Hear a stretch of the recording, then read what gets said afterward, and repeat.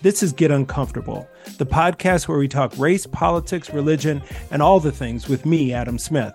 The recent murder of Tyre Nichols at the hands, feet, and batons of 5 Memphis police officers ignites conversations about the foundational roots of policing and if it is even possible to reform a system that was created to protect and serve the few from the many.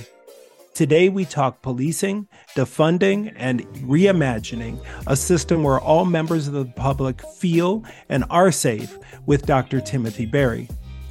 Dr. Berry is Interim Associate Vice President for Faculty Affairs and Equity Initiatives at Minnesota State University.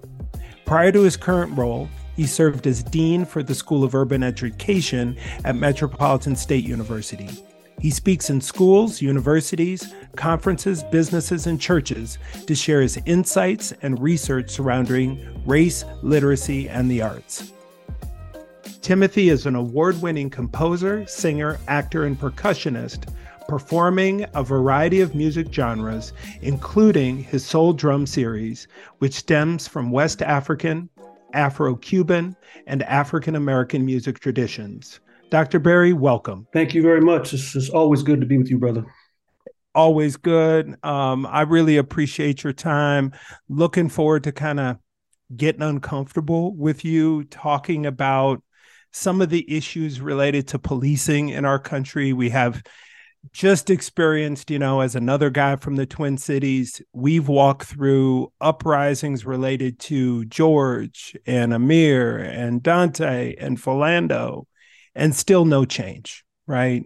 Nothing has really changed. How are you feeling personally? Just how are you doing? Especially as a guy from Minneapolis, the epicenter of change, where the uprisings happened and so many highly public reverberations happened. How are you feeling today, especially in light of the fact of now we have Tyre, and we don't really see much change? Well, I always start with how I feel. When you say how I feel, I lean into my actual central nervous system. And I'm bothered. I'm bothered as a Black man by yet again contemplating whether or not the next time could be me or my son or somebody else I love, or even somebody else in the community.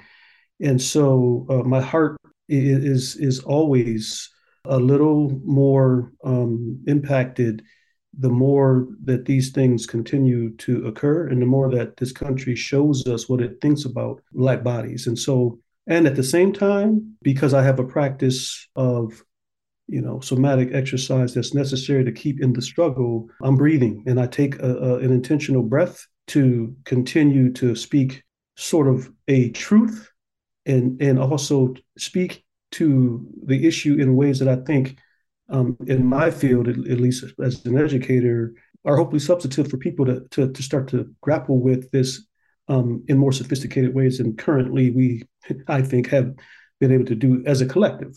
So that's where I'm at, and that's where I'm sitting with this. Yeah.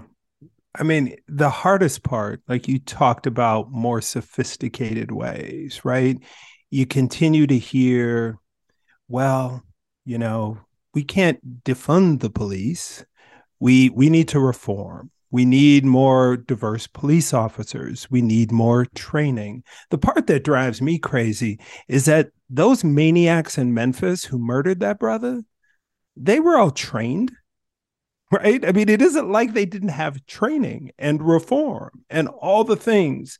So for me, a lot of this centers on the historical roots of policing. And when people say we have to reform something, I don't know if we can reform something whose roots are grounded in doing exactly what policing does. So can you talk a little bit for us about some of the origins of policing, some of the histories of policing, and if you think as an institution it is one that can be reformed, or is it something that just has to be reimagined? I'll start with the last thing you said, and then I'll talk about why. And this is I so appreciate this conversation because not only does the conversation have to be more sophisticated and more nuanced, we got to have a grown-up conversation about this. So anybody tuning in, this is the grown-up conversation. And let me say again, it can't be reformed. And so because if you think about training, they did exactly what they were trained to do. And reformation in terms of that kind of training, all they're doing is doubling down on more and more tactical skills necessary to abuse us. And so to me, I think about then, let's talk about the lineage and the connection of policing. I do a presentation and I actually have artifacts. One of the elders that I'm in community with on time to time happens to be the Hall of Fame, former Minnesota Viking, Alan Page, who actually collects artifacts. And he gave me some insightful, wisdom on how to think about that. He said, the thing about artifacts is the facts. The thing about looking at and examining an artifact is the fact. And so I have artifacts. And one that I use in a presentation I do on race and justice is a badge, but it's the 5 stars, the badge, but this badge says slave patrol, runaway slave patrol, and I put that side by side with the current day county deputy sheriff badge, and you can pick any city of your choice, USA, and that shape is the same. So what we're talking about is an institution that never, ever, ever basically disassociated itself from its origin in terms of modern policing only actually happening after emancipation, after the Great Migration. You didn't see quote unquote professional police forces until we started showing up in numbers, in major metropolitan areas that grew into large cities and so forth. And then you had professional police forces. Think about Boston was one of the first places, if you look at historically, that had a professional police force in terms of hiring people into quote unquote that profession, with numbers growing, right? We're not talking about just a lawman or a law person in one. We're talking about an actual profession where many people were recruited. And by the way, there's a lot of scholarship around who started showing up. It was Confederates initially. It was people who are Klan members all of a sudden showing up to, sign up to become police officers. And so I think lastly about this notion of like what we can do. So let me say, like, reform is not my word, but it needs to be renegotiated. It needs to be renegotiated, right? Like, what do we want to have as far as who will actually keep the quote unquote peace?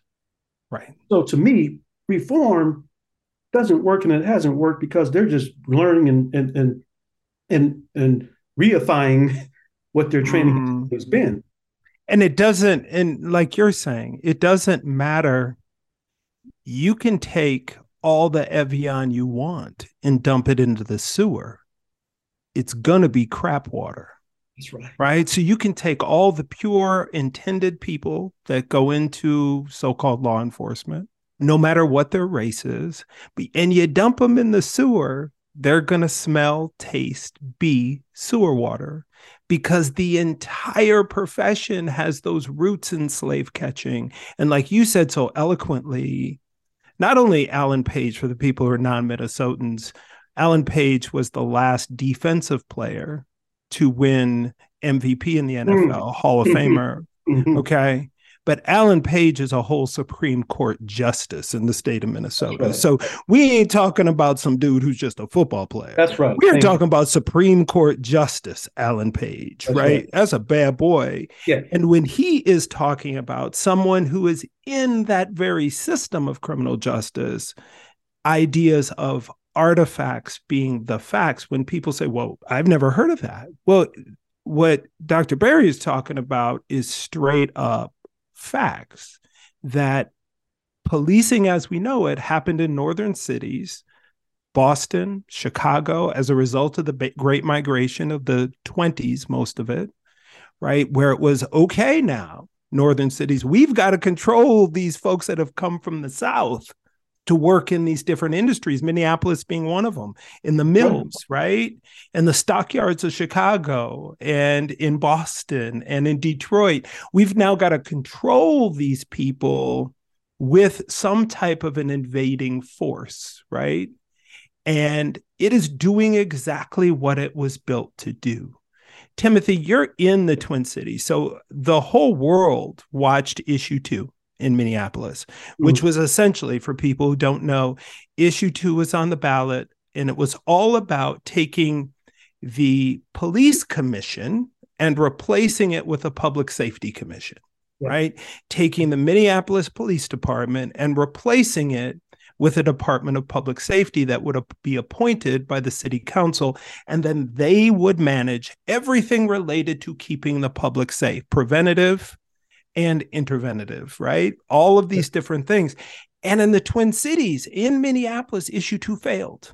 And when you hear people talk about why they voted no, right?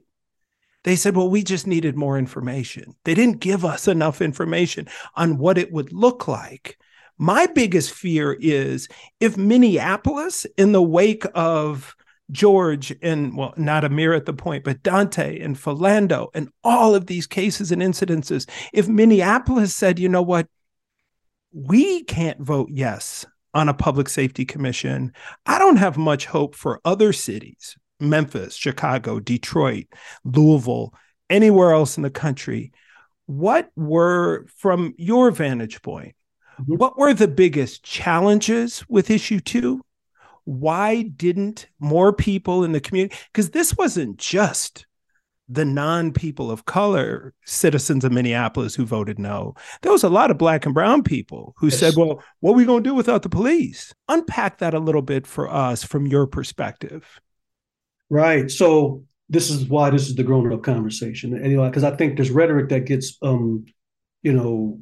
blasted out, and people get caught up on phraseology, if you will, around defund the police and taking that and interpreting that sort of mantra as something that I don't even think that people who have this position in terms of what the people I'm aware of locally are even saying. So let me just start with that whole notion, and then I have some ideas about why I think the struggle is in terms of why in Minneapolis it hasn't, it didn't work, and it probably won't work.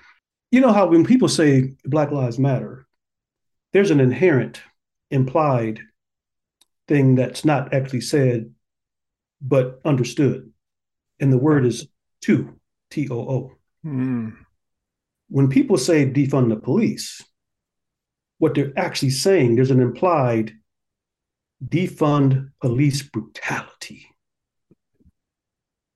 Because it's the brutality that people have always been protesting. It is not the police per se. It is the brutality that too often disproportionately targets Black bodies and abuses, kills, and maims them. Minneapolis has settled so many cases. We're not even talking about the ones where brothers and sisters end up dying. We're talking about even people who have been, and I'm saying literally, like put in wheelchairs or harmed physically to the point where they can't work, or just even abused. And so, you can do it. You can look up the cases for yourself if anybody's interested. It's this public record, and you'll see so many cases of lawsuits that have been settled because of police brutality. So when I talk about this idea of language, what we're saying is it's the brutality that needs to be defunded. And how? Okay, there's some ways, right? That's why this issue, right? They were talking about having again that renegotiation. What is a different way for us to think about keeping the peace in our communities that don't rely on, and this is where I'm going to with policing, a culture that's based on the beginning of catching Negroes and rounding them up. Some reasons that I heard, again, have to do with this idea that, this interpretation that, well, funding means we're going to have less police and we're going to, not use them, and when we really do need them. And what about crime? And what about, and again, the grown-up conversation is, let's talk about the actual statistics around crime. I know in Minnesota, one of the more pervasive and critical issues we have around crime is actually domestic violence that men commit against their female partners and women. And that happens in rural and in suburbs, and it happens all over the state. And we're not talking about that crime. So when they say crime, what are they talking about?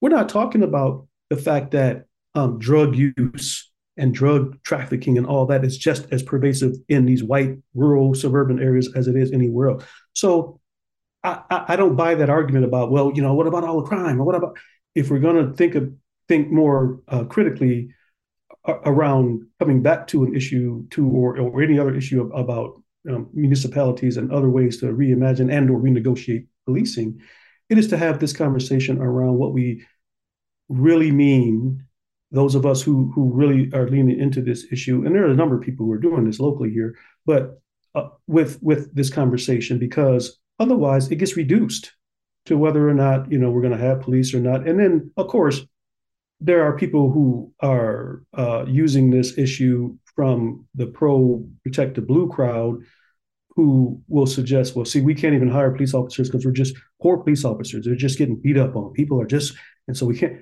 And then you look at the statistics, as again in Minnesota and Minneapolis particularly, two things. They don't have a critical shortage of police officers. They've hired more than they've ever had, and their budget is the biggest it's ever been. Well, and I think that's the piece, right? Is there is so much, it's so pervasive that and accultured that they've taught us to fear. What are you going to do without us? It's almost like the Stockholm syndrome or this abusive relationship where, okay, I beat you up, but what you going to do without us? Do you want them? Right? I mean, because the reality is you're talking about the brutality. I would even exercise to say the occupation, right? That I heard a statistic at the time that Derek Chauvin murdered our brother George, that 94% of Minneapolis police officers did not live in the municipality, did not live in Minneapolis. And I'm not even talking close. I'm talking about Anoka. And for people who don't know, I'm not talking about collar suburbs. I'm talking about collar suburbs, like an hour away. And then you think about how schools are funded. Well, local property taxes. So we have occupiers in communities that have limited resources that are then getting paid those resources, and they are then buying homes and helping the preventative measures in communities 10, 15, 30, 50 miles away from the place that it is happening. And none of it is designed to prevent anything, right? At that time, I heard that Minneapolis's entire city budget, 85% of it was being spent on policing. And does it have the people feeling more safe? So it's very different for all of us who live in more of a suburban or a rural or an area. We live in a world where the police officer drives by and that person may live next door and they may still coach the Little League. That's not the same thing as people coming to the inner city of Minneapolis or the city of Minneapolis like they are going to the penitentiary. It is like you're a correction officer. You are showing up in a place that isn't even your place to occupy and dominate the very people that live there. And I think one of the pieces that people miss is someone said to me, well, defund. I'm just talking about reinvesting those resources in things that are proven to work? What about if we use those resources and invested them in schools and after-school programs? What if we invested it in early childhood education, mental health resources? What if we invested it in homelessness and we invested in houselessness and ensured people had help? I just sat on a grand jury, Timothy, I tell you not. And the judge, we were on grand jury for a month. And I can't tell you one case that I saw that wasn't about drug addiction and mental illness, period. Right. And our solution is to just throw you in prison. Yep. Right. And then to add additional charges onto it in really menial and really crazy ways. So one of the things that even my mom said is when because she's a senior citizen and she has one of those fallen and I can't get up buttons. And every time she pushes the button, the first person to show up is a police officer. Mm-hmm. She has told dispatch in her suburban city, I don't want the police officer to come. Just send EMS. Because for her, it makes her nervous. Why is a person with a gun and how is that helping anything? And if a 78-year-old German Czechoslovakian white woman feels aggressed and intimidated by a gun guy showing up to help her get up, then can you imagine? And she imagines it. So the whole defund movement is just really simply the thing you're talking about, renegotiation of the people's resources, because the people deserve to feel safe. In particular, I mean, even in the case of Daunte, why is a person with a gun pulling somebody over in a traffic stop? Those are the kind of things that then immediately things escalate, right? Why is that happening? So one of the things that I wanted to pivot to, because the incident with Tyre Nichols, one of the things that's really interesting is so many people who are not people of color, non-Black folks, were like, I wonder what they're going to do now, because these were Black police. Talk about why people thought it would be different. Well, these are Black police, so they're not going to harm. We're just going to recruit more minority police officers. Like somehow, like I said, dumping Perrier and Evian in the sewer is going to purify the sewer, right? So talk a little bit about that and talk about how one quote I heard and I repeated was, people that think that Black police officers killing Tyre has nothing to do with racism and anti-Blackness do not understand racism and do not understand anti-Blackness. Mm-hmm. Yeah, so that's a whole piece right there. You know, for me, thank you again for this entry point into another element that we need to have substantive conversations. And also, we need to have educative conversations about, again, I'm trained as an educator first and foremost. And so I come from it with this idea of really thinking about, well, what is the foundation of these constructs around race? What are the different ways that our greatest thinkers and our, and our historians tell us about when these kinds of conversations and or topics were broached in the past? And so it's not a new conversation around, well, can Black folk be, do this against other Black folk? And then does that have anything to do with race or anti-Blackness and so forth? And the answer, quite simply, is yes, because race is made up. And just because you got Black skin doesn't mean you got Black consciousness. Because that's the construct is around and that's where anti-Blackness comes into it, as well as whiteness. As a Black man, it's perfectly reasonable for somebody born in this settler enterprise to have an anti-Black position because we're indoctrinated with that consciousness or lack thereof. And let me give you this, because Steve Biko, he grappled with this, the South African freedom fighter. Steve Biko said the most potent weapon in the hands of the oppressor is the mind of the oppressed. So it's not new. So, because what were they doing? Why was he saying that?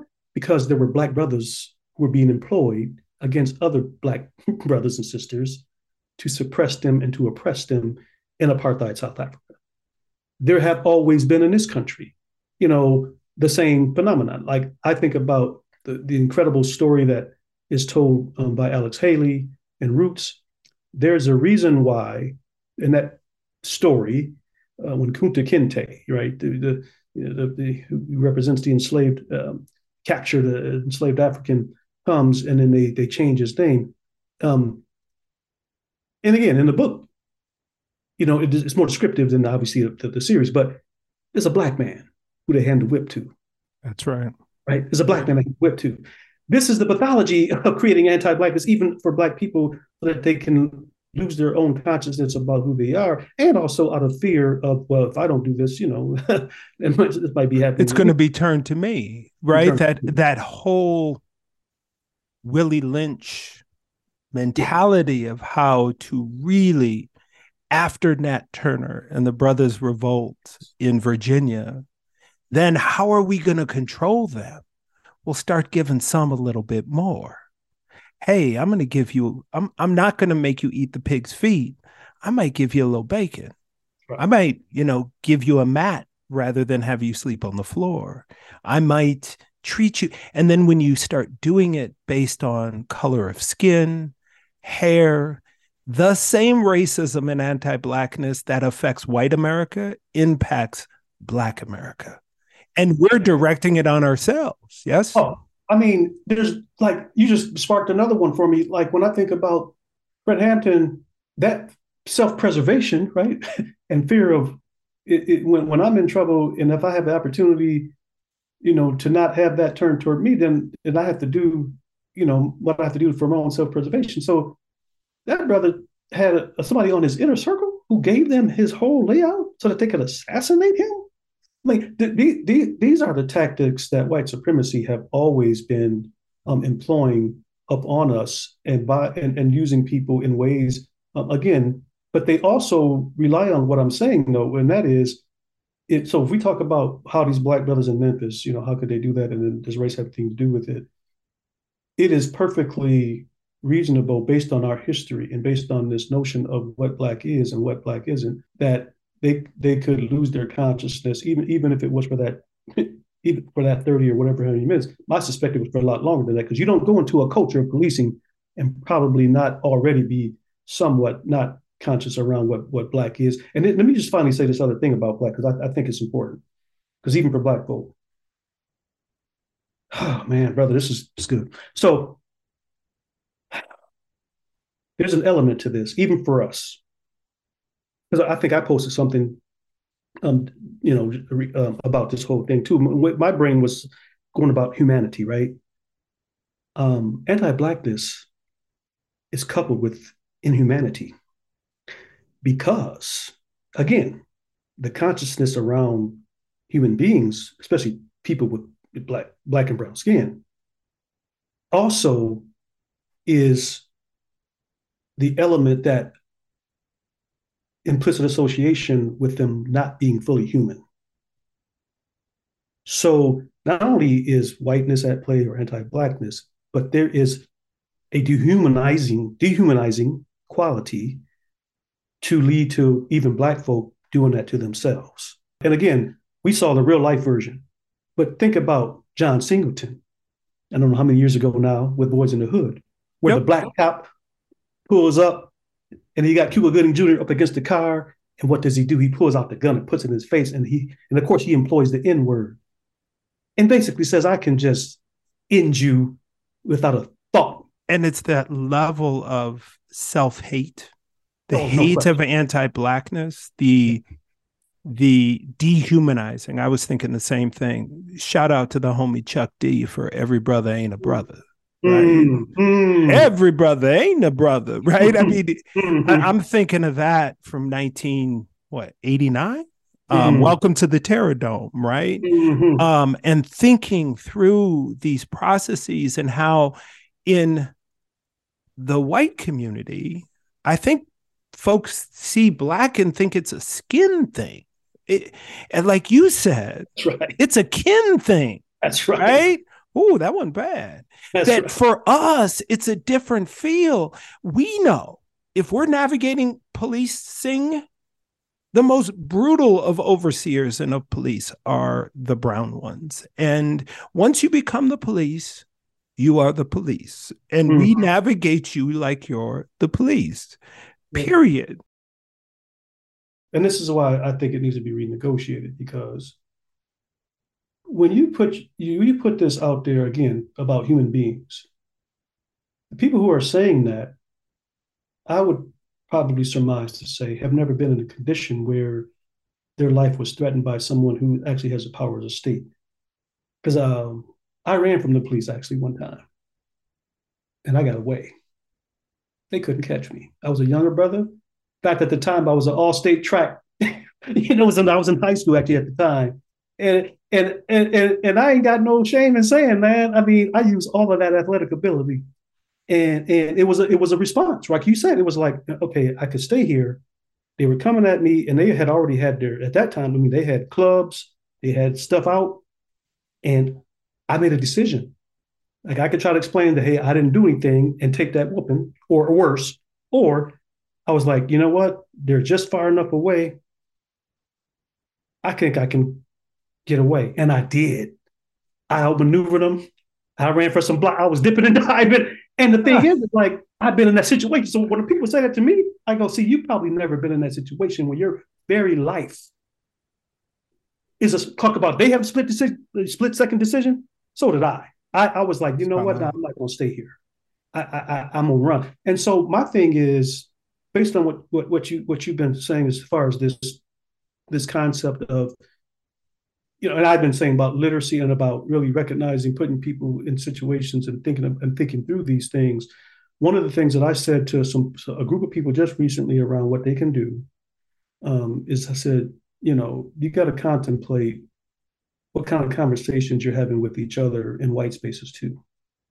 Because when you're getting literate, probably one of the biggest things you can do from that vantage point is you got to start doing what some sisters and brothers are doing, our white brothers and sisters are doing in those spaces, by saying, no, I'm going to talk to y'all. I'm going to talk to my family. I'm going to talk to people in these spaces about the literacy that's necessary for us to actually do more coalition building. And so, D'Angelo talks about that, how white folks need to talk to white folks, and I know there's others who are doing.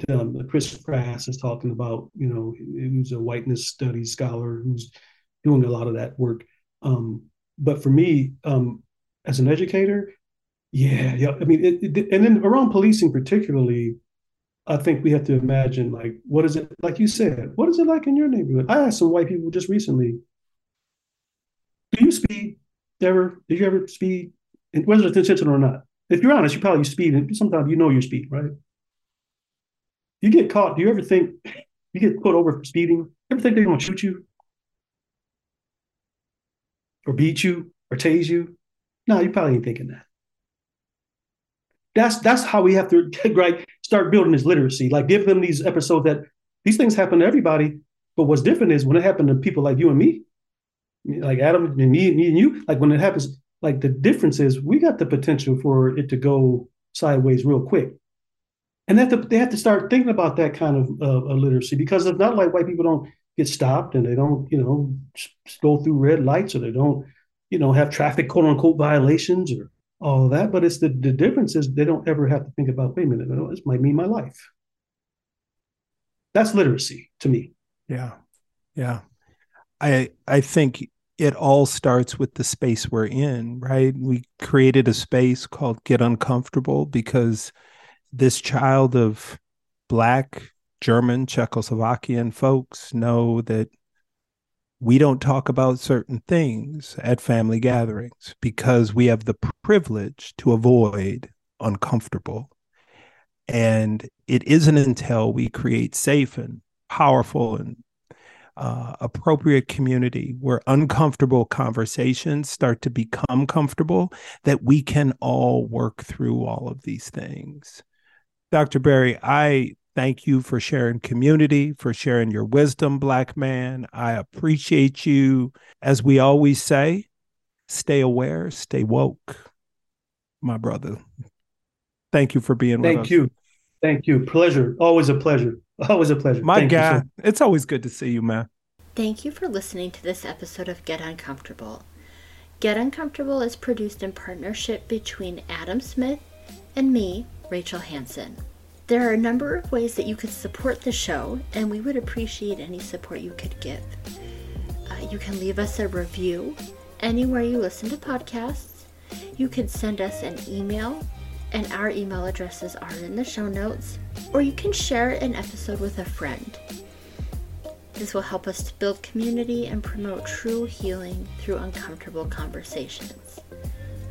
Until next time, stay uncomfortable.